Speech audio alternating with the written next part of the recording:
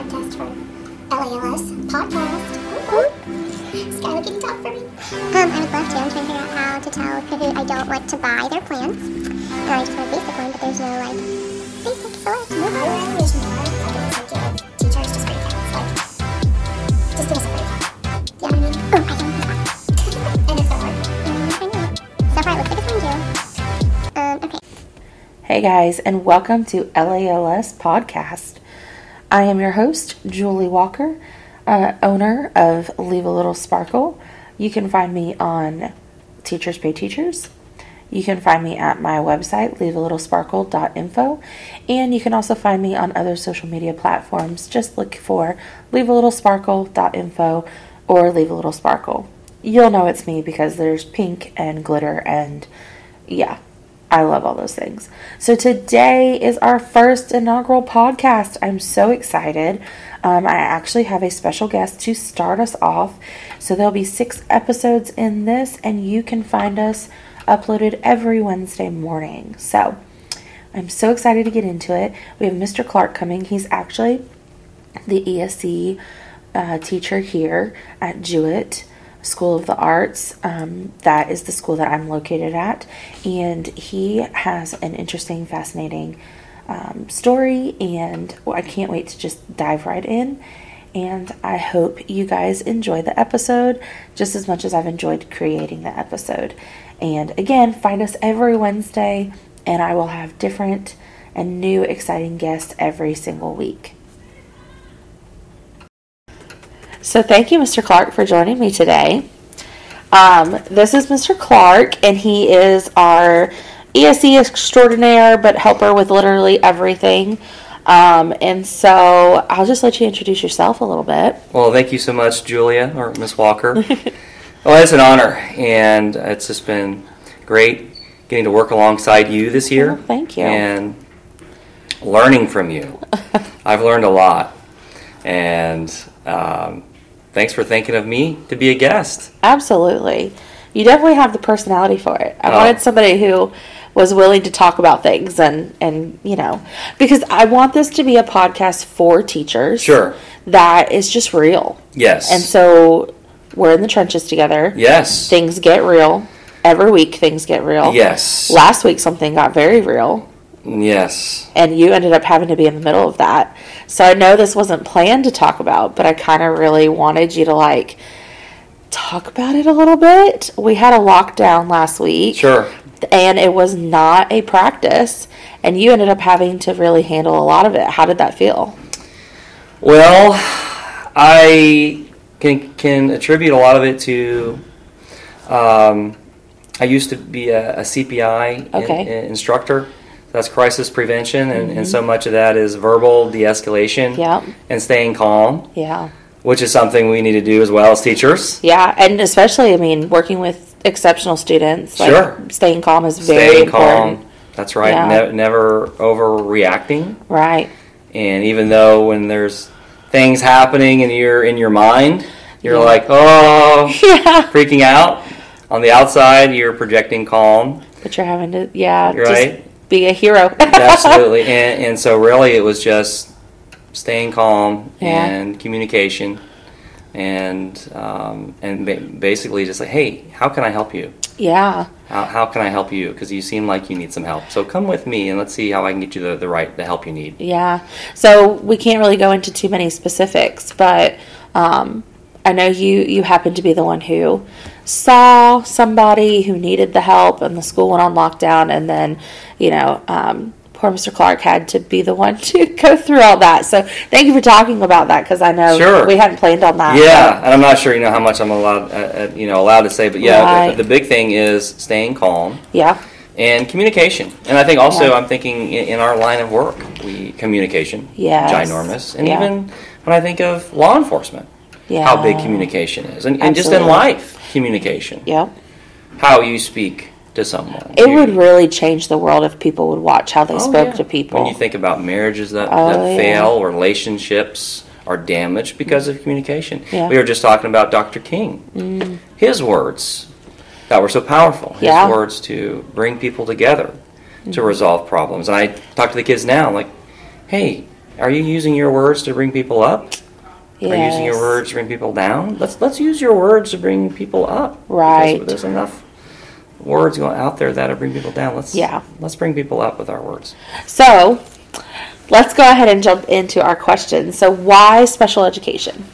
Yes. Yeah. I've been inspired, first of all, to be in education by so many people. My parents were teachers. My mom was a special ed teacher for many years. And she was a job transition specialist. So she was helping kids with special needs find jobs, advocating for them, helping them in the community. When Lake Region High School first opened in 1995, I was a sophomore, and it was exciting. It was a brand new school. And that, my friends, is real life. We are really at school. Yes. So I was there at high school, and I had a great childhood. I had a great school experience. I had so many teachers that I would consider mentors and role models. I want to talk about my mom a little bit because she was at her office was at Lake Region High School while I was in high school, so I got to see what she was doing. And because I was kind of known, being involved with TV productions and things like that. Right. She would always say, "Well, Robert, don't forget to include these particular students. Don't overlook them."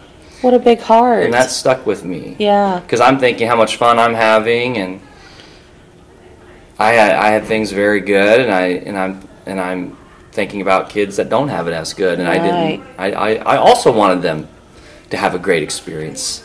Yeah. And I remember thinking if I could be someone that could help people, and really my parents being in education was huge, because when I was in college, teaching was maybe top 5. Mm-hmm. It wasn't at the forefront. There were other things I was thinking, but I got into it when I graduated college because I started subbing.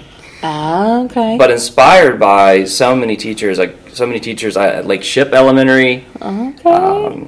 Mrs. Compton was my 3rd grade teacher. She'd go on to be the principal at Garden Grove Elementary. Shout out Miss Compton. Yeah, and we're still in touch today. So many great teachers at Lake Region High School. Stacy Schubele, a dynamic English language arts teacher, just like you, Miss Walker. Well, thank you. And Gene Moore, history teacher, just made it come to life.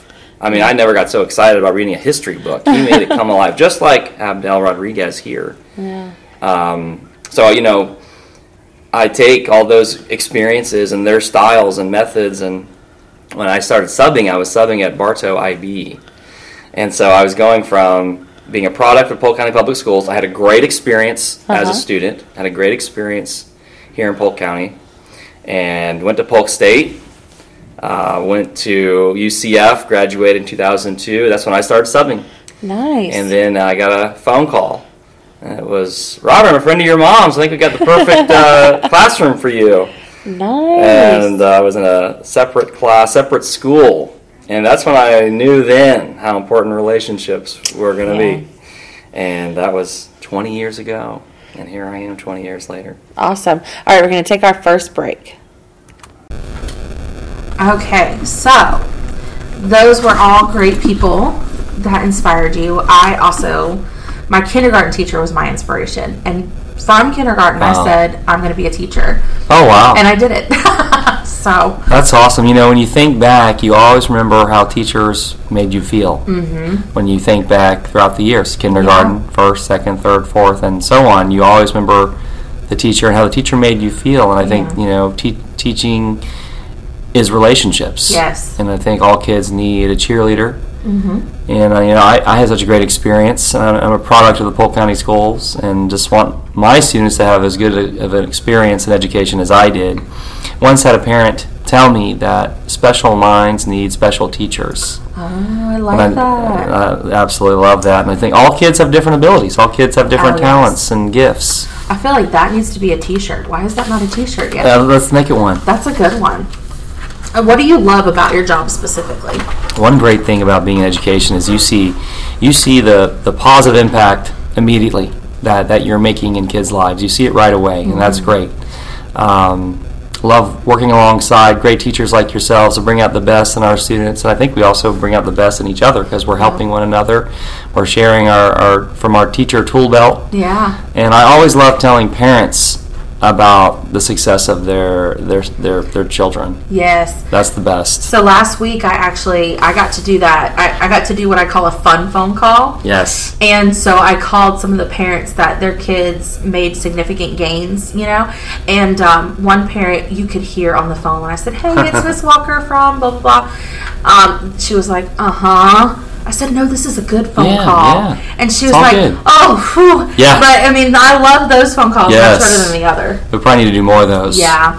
And, I love letting parents know, really enjoy working with your child and really proud of how well they're doing. And then sometimes you hear great things from the parents like, "Well, thank you so much." And we've seen a major difference at home, and you're improving lives. You get to see that a lot when you do IEP meetings too, don't you? Yes. Oh, yeah. Because you're specifically talking about that child and where they used to be and where they are. You're learning a lot about the background. And do you get to follow? I know this is your first year here, but you usually get to follow their case for a little while. Usually right? so, and a lot of kids. I have stayed in touch. I've stayed in touch with families, former students. I have kids in their 20s reaching out for advice and reaching out for references. And isn't it funny? We'll always call them kids. I know. They're adults already. We'll always call them kids. Yeah, and I love that. And I love that they think of us as people that can still help them. Yeah. And so it's almost like lifelong. These are your students for life. Yeah. In a sense. Yeah, absolutely.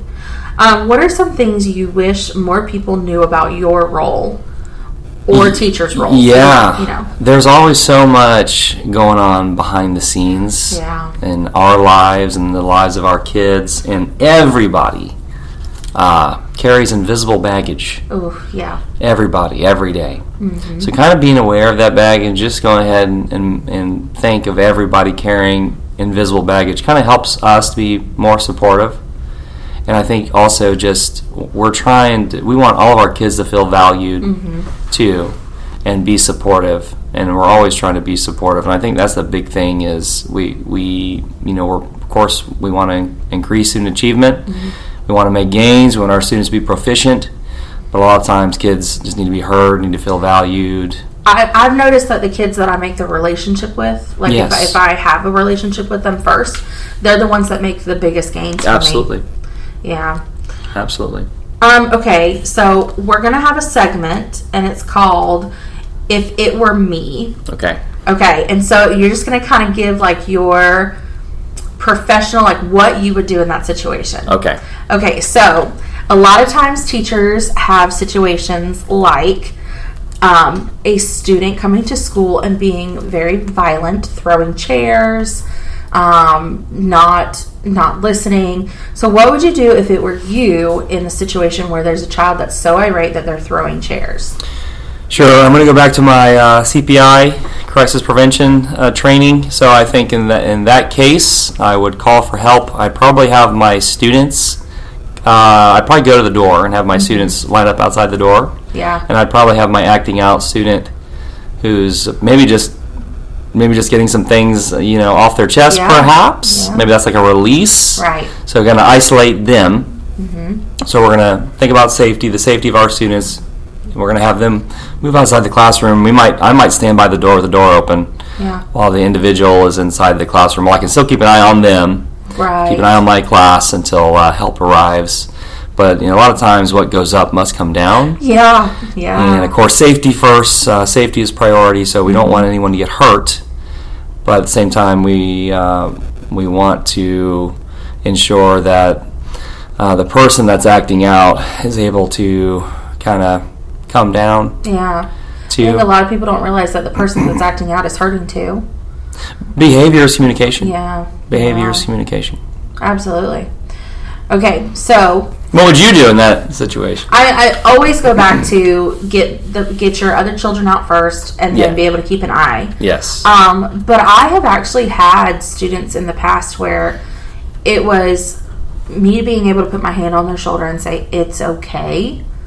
And helps de-escalate. Yeah, it helps the de-escalation because I have seen teachers where, and this is what I would say don't do, where they start to they rise and they get get and you can't get upset because those are big emotions for little bodies, and it's got to come out in some way. Right. And so I have had the moment where the kid was about to throw a chair, and I, put my hand lightly on the shoulder, and it's okay. I'm going to breathe with you.